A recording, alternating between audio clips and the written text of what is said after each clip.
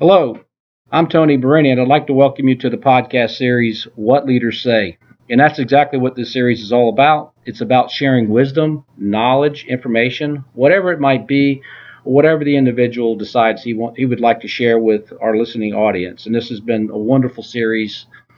Lots of people have given feedback about how it's made a difference in their life. And today I'm very honored to be with Alan Wilson. He is South Carolina's Attorney General, and he is very gracious of his time. And we're going to learn what he has to say. So with no further ado, Alan, just tell us a little bit about yourself and tell us some of the things you'd like to share. Well, Tony, first off, thank you for having me on this podcast edition. You told me some of the other leaders that you've interviewed around the state of South Carolina. It's a pretty impressive group of folks, and I'm honored to be counted among them. First, a little bit about me. I've just been, about 2 years ago, I was elected my second term. So I've been Attorney General now for 6 years. I was elected in 2010, took office in 2011. At the time that I was elected Attorney General, I was the youngest Attorney General in the country, at the age of 37. So I'm really proud to have been able to achieve that in my lifetime. And again, I achieved it because of all the people that I had around me, not because of myself. And I'll talk about that in a moment. Yeah. I guess my proudest accomplishment is my two children. I'm a husband to Jennifer Wilson and a father to Michael and Anna Grace. My son Michael will be 9 years old here in about 2 weeks. My daughter Anna Grace is 7. They're the light of my life, and I tell people all the time, being Attorney General is what I do, but being a dad is who I am, and so that is how I hope that I am defined after I'm dead, is by what I did as a dad, not in this job. But in addition to being Attorney General for 6 years and being married and having 2 children, I've also been in the National Guard for 20 years. I'm an Iraqi war veteran. I served in Operation Iraqi Freedom 2 in 2004 and 5. I spent my first 10 years in the military as a field artillery officer, and the last 10 years as a staff judge advocate. I'm currently at the headquarters for the National Guard, and I'm supporting their missions right now as a lieutenant colonel, soon to be colonel. So I'm really excited about my service in the military as well as my service to government, and obviously my service to my family. Thank you so much for your service. That's amazing. I mean, have you found that the military service has helped you in what you do day in and day out as the state attorney general? Immensely. Absolutely. And I will tell you, my first lesson in leadership came when I was a young field artillery second lieutenant. And frankly, the lessons I learned as a 23-year-old second lieutenant were applied in my role as Attorney General. And I'll tell you how that came to be. My first day in the Army, I was approached by a young captain who was mentoring me at the time. He was my first battery commander. And he said, Lieutenant Wilson, I want you to get out there in that motor pool, and I want you to turn a wrench with those sergeants and those specialists and those privates. And I want you to get dirty and hot and sweaty and cold. You're out there in the rain. You're out there in the heat with them. Whatever they're going through, you go through with them, and you let them teach you how to do their jobs. And he then said, Lieutenant Wilson, when we go to the field, you're always the last one to go to bed. You're always the first one to wake up in the morning, and you will always be the last one to go to the chow line. Now, my 23-year-old ego just made it through college, got this gold bar on my chest, right, on my shoulder. I feel like I'm a leader. I've worked hard to accomplish this title, to achieve this rank, and now you're telling me I have to be the least among them, But what I learned very quickly, within days of this lesson, is that leadership is not about perks and privileges. It's not about the benefits that come with it. It's about service. It's about putting the needs of those who are subordinate to you ahead of your own. And that is what he was trying to illustrate with me.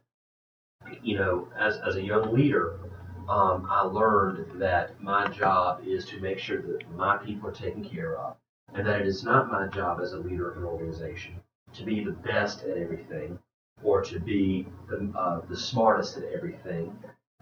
A lot of young leaders make the mistake of surrounding themselves with people who are not as smart as they are or not as accomplished as they are. And the reason they pick them is because of that. They want to look better by surrounding themselves with people who aren't that good. And that not only does that not serve the organization they're leading, it doesn't serve them. I'm just the opposite.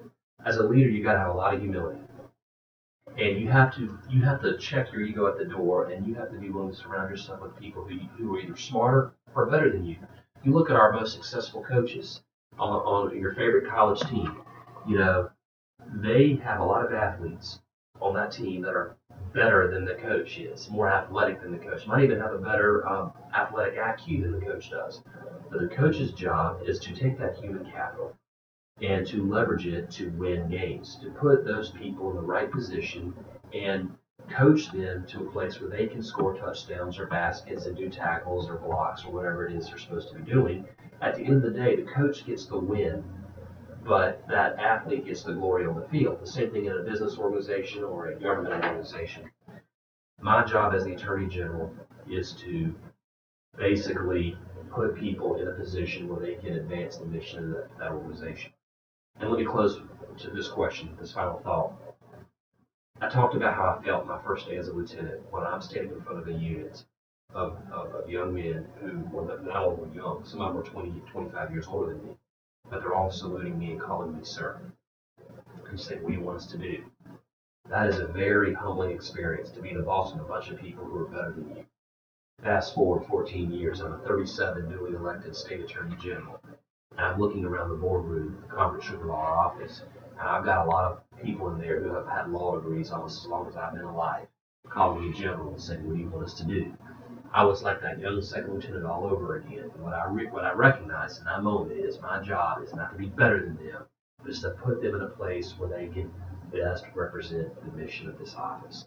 And that is probably the most valuable thing I learned from the military is in leadership, is to surround yourself with the best people and to empower them to do good things for your organization.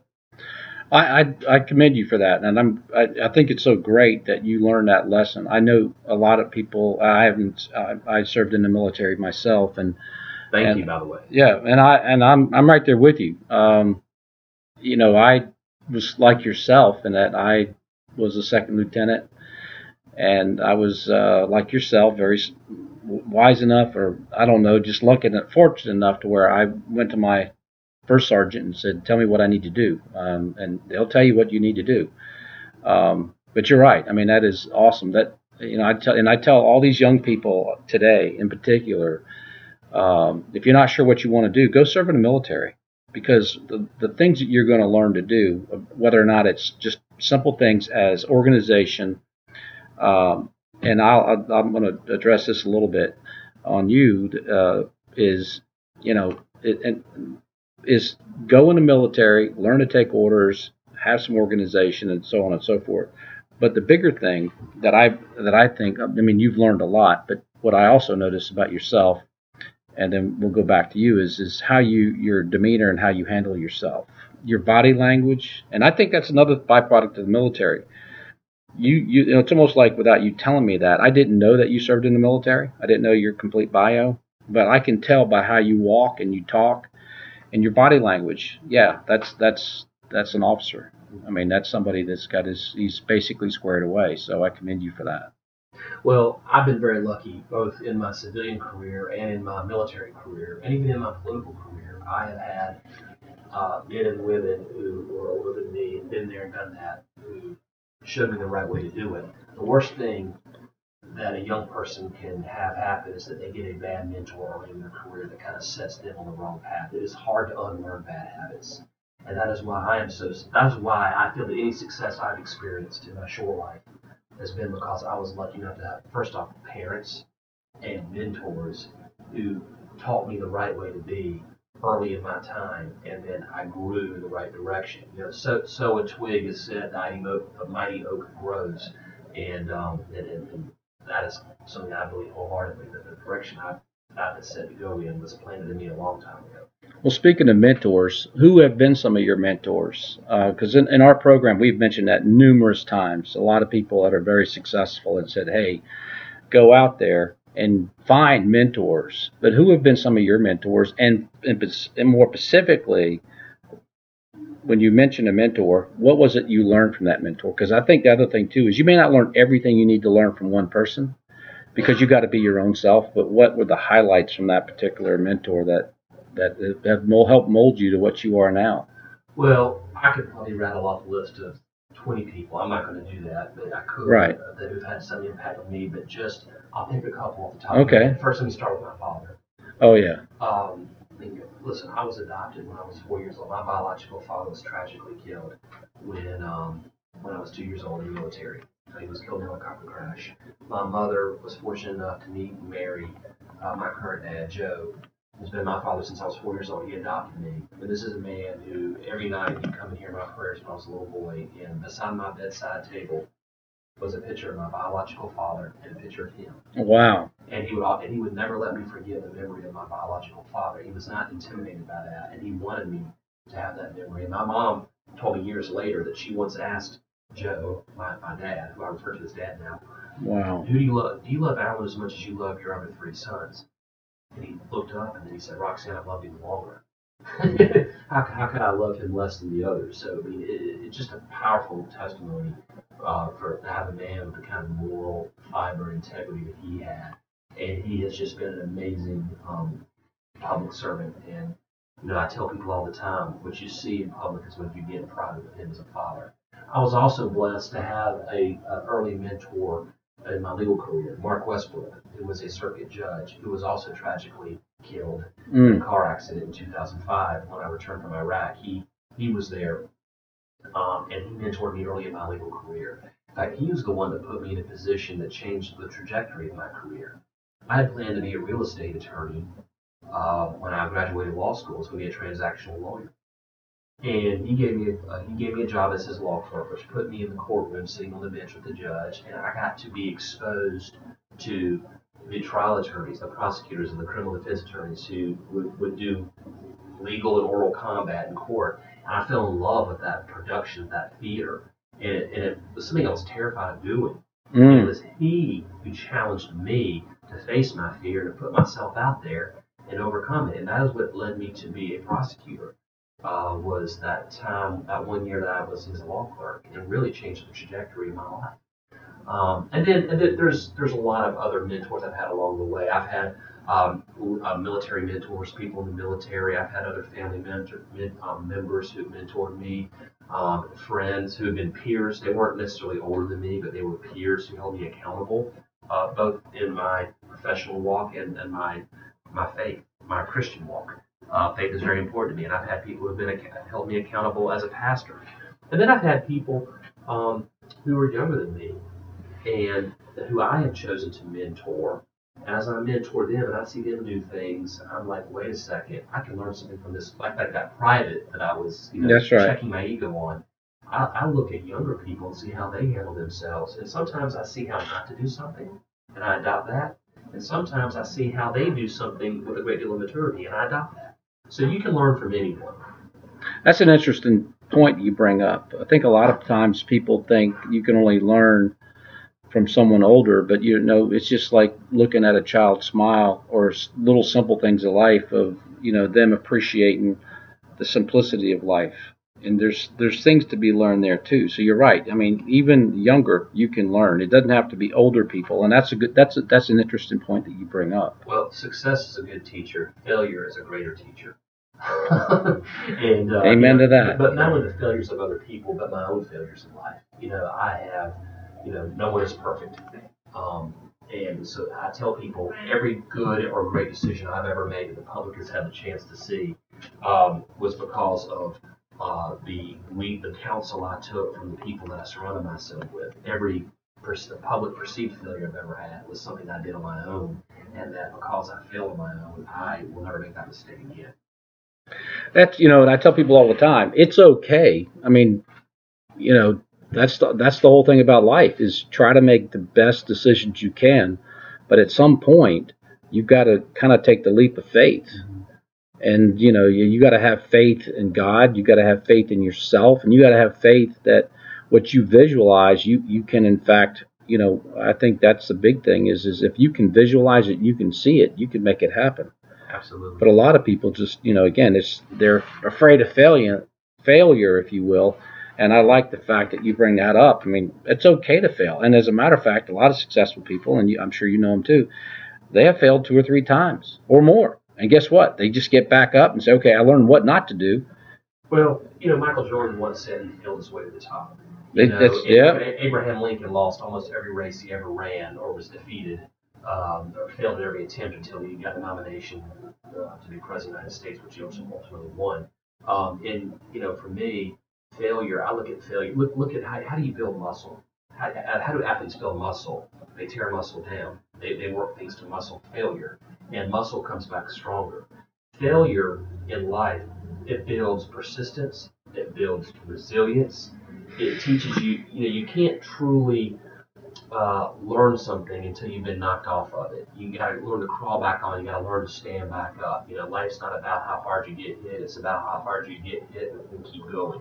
And so that ability to be resilient, persistent, to overcome. You look at the movie Rudy, one of my favorite sports movies of all time, based on Rudy Ruger's life, shows that when you don't give up, you become what you think about. If you think about great things, you will become and do great things.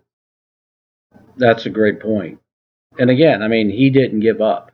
Was it the Notre Dame? Yeah, is that Notre Dame player in the 70s. Yeah, I mean, and that's they made a movie about it, and that's just Here's the thing, Tony. In that movie, he had one play, maybe two, and it took him 6 years to get there. He got one chance to play for just a minute, and you can't name another player, at least I can't, on that squad in the early 70s. But they made a movie about Rudy Ruettiger, and here we are talking about his failures that led to that brief success, which really didn't yield anything for the team.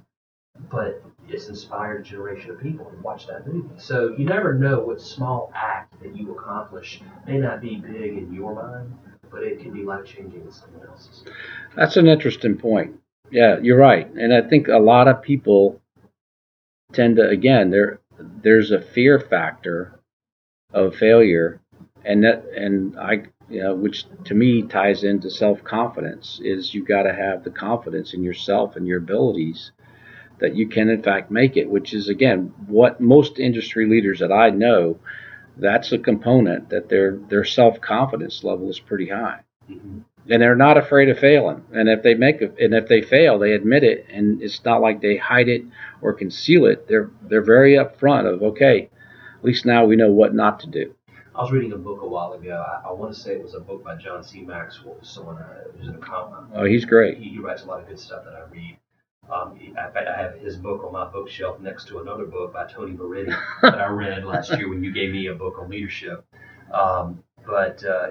He talks a lot about a lot of the ingredients of successful people. And in one of the books he was writing, he said there was one of the former employers who hired someone to be vice president of the company. This guy had failed at another company, and they said, "Why are you hiring that guy? He's a failure." And the CEO said, "I hired him because he was a failure.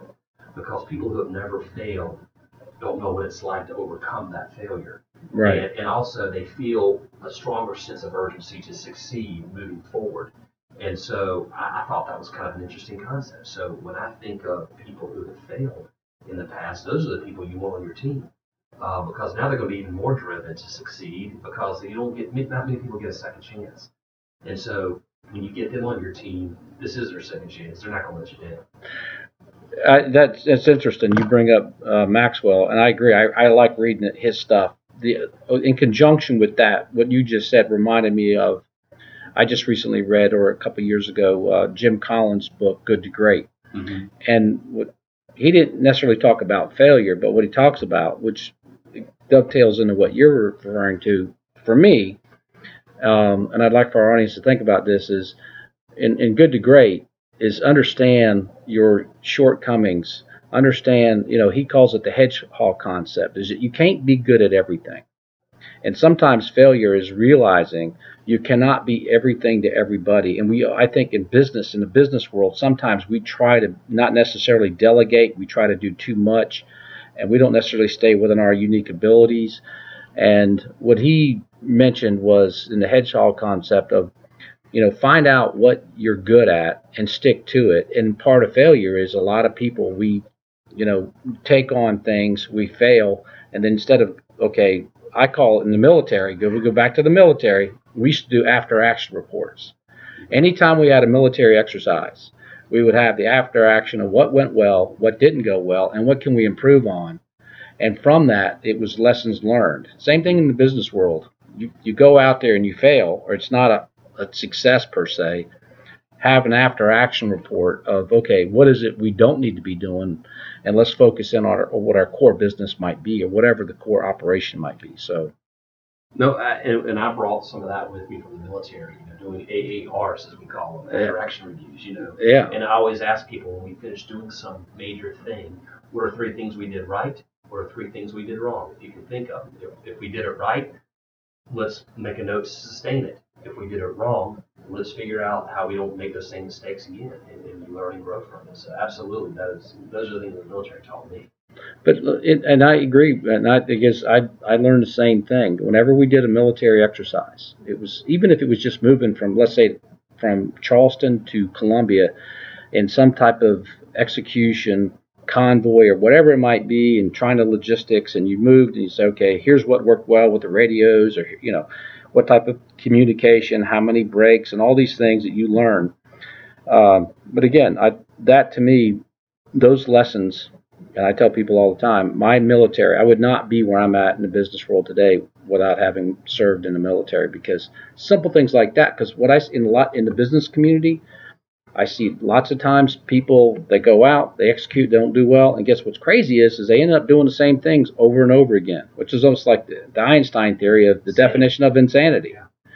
And what we're talking about is which is really important, is you can go out.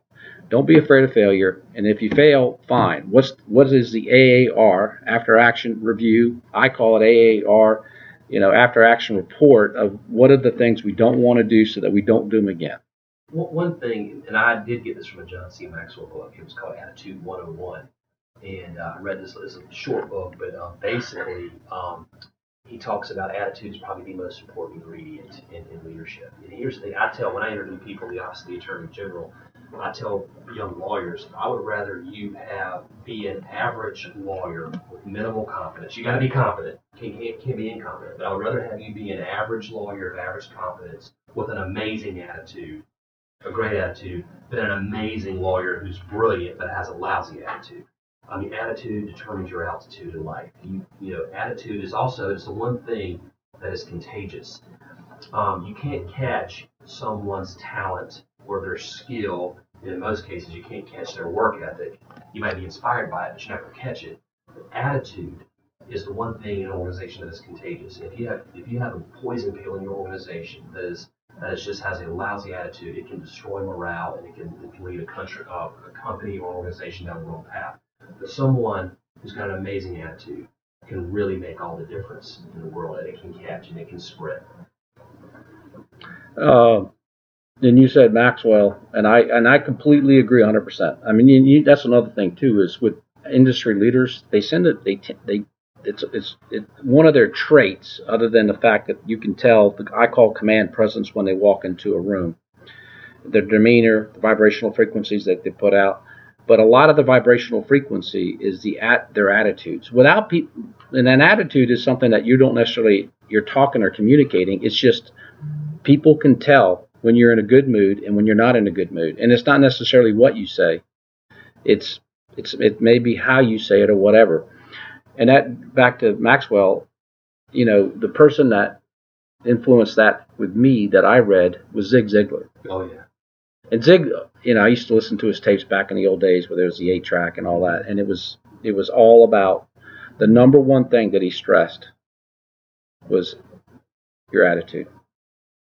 Because if you got the right attitude, you may not do right, but people are going to want to help you to be successful. Mm-hmm. People are going to want to help you to succeed. And in this world, we all need people to help us. We're not islands.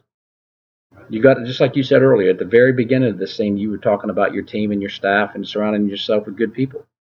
Back to your military career, there was an existing organization that you became a member of, and stepping in and learning from that and participating. But again, I think when you go in the attitude of help me versus let me show you, again, that I call that attitude. Oh, it absolutely is. It's a component of attitude 100% of the time. Also, I think it's important for leaders to have a high emotional intelligence. Mm-hmm. And I know that there have been, there was a guy that wrote for the Harvard Business Journal years ago. Coleman was his name, I believe, who wrote about the ability to have empathy and have a high emotional intelligence, being self-aware.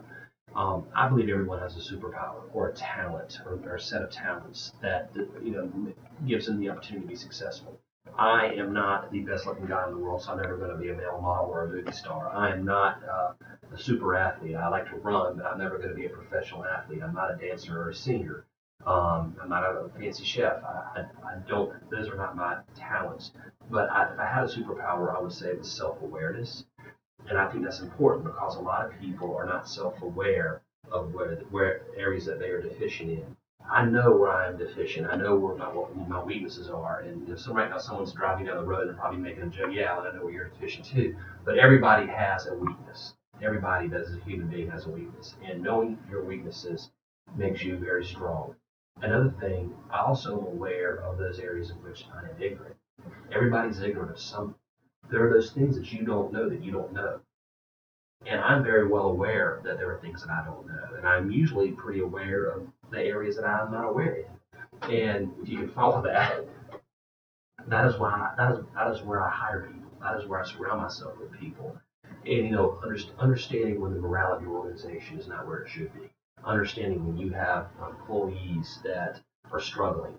Being aware that knowing how to treat them and to address their concerns. So when people come to this organization, I always tell them in the interview process, I want you to have ownership of this organization. While my name may be on the door and I'm the elected person, this office is no more my office than it is your office. Now, I can't give them a stock share. I can't sell them a piece of furniture saying this is your share of the office, but I can give them ownership in the sense that if you see there's a better way to do something, if you see there's a better policy, another process, another rule that we should implement or take out, and you want to see that go into effect, bring it to our attention. And if your idea is the best idea, not only will I implement that idea, but I will give you credit for it in front of all of your peers. And I think it's important that no matter what, there can be a custodial staff, there can be a secretary, a paralegal, a lawyer. It doesn't matter who they are in the organization. They should get credit for the good things they bring to the table because then that will give them ownership. The ability to change something is the sense of ownership in it. People don't take care of rental cars and hotel rooms the way they take care of their house or their car because they don't have ownership of it. That's someone else's property. I'm just going to use it for this period of time and then chuck it. I believe that when you give them ownership, a sense of I can change this thing, they'll take better care of it. And I think that is one of the things that has helped me be successful in this job. That's great. And just to touch on that, I would say again, kudos to you for recognizing that because again, most team members, employees, the biggest component's not necessarily pay. It's are they appreciated and do they feel valued at work? And I think when you start getting their buy-in, where you value their opinion and you implement their opinion, the message is, hey, I value you. And that to people is so important. What sucks is when they go to work and they're just quote doing their jobs, but they don't feel like they're contributing to the overall organization. And when you incorporate that element, it's so intangible. I can just tell all of your staff members that I've met and come in contact with. I would say, yeah, I believe that because you seem to be really, really good about. They all seem happy. I certainly hope so. No, they've been great. I don't want. Listen, anytime you have an organization, I have over 200 employees in this organization. Wow. I can almost guarantee you somewhere in this building there is someone who is not happy or doesn't feel challenged or doesn't like something, and I'm not aware of it. Yeah. And I tell people, if you don't put me on notice, I can't fix it. That's correct. I can't fix those things I'm aware of. But it's impossible to have 100% satisfaction. But you have to the degree that you can, make the people in your organization feel comfortable bringing constructive criticism to your attention. And it's okay. A lot of people don't feel that they can come and complain.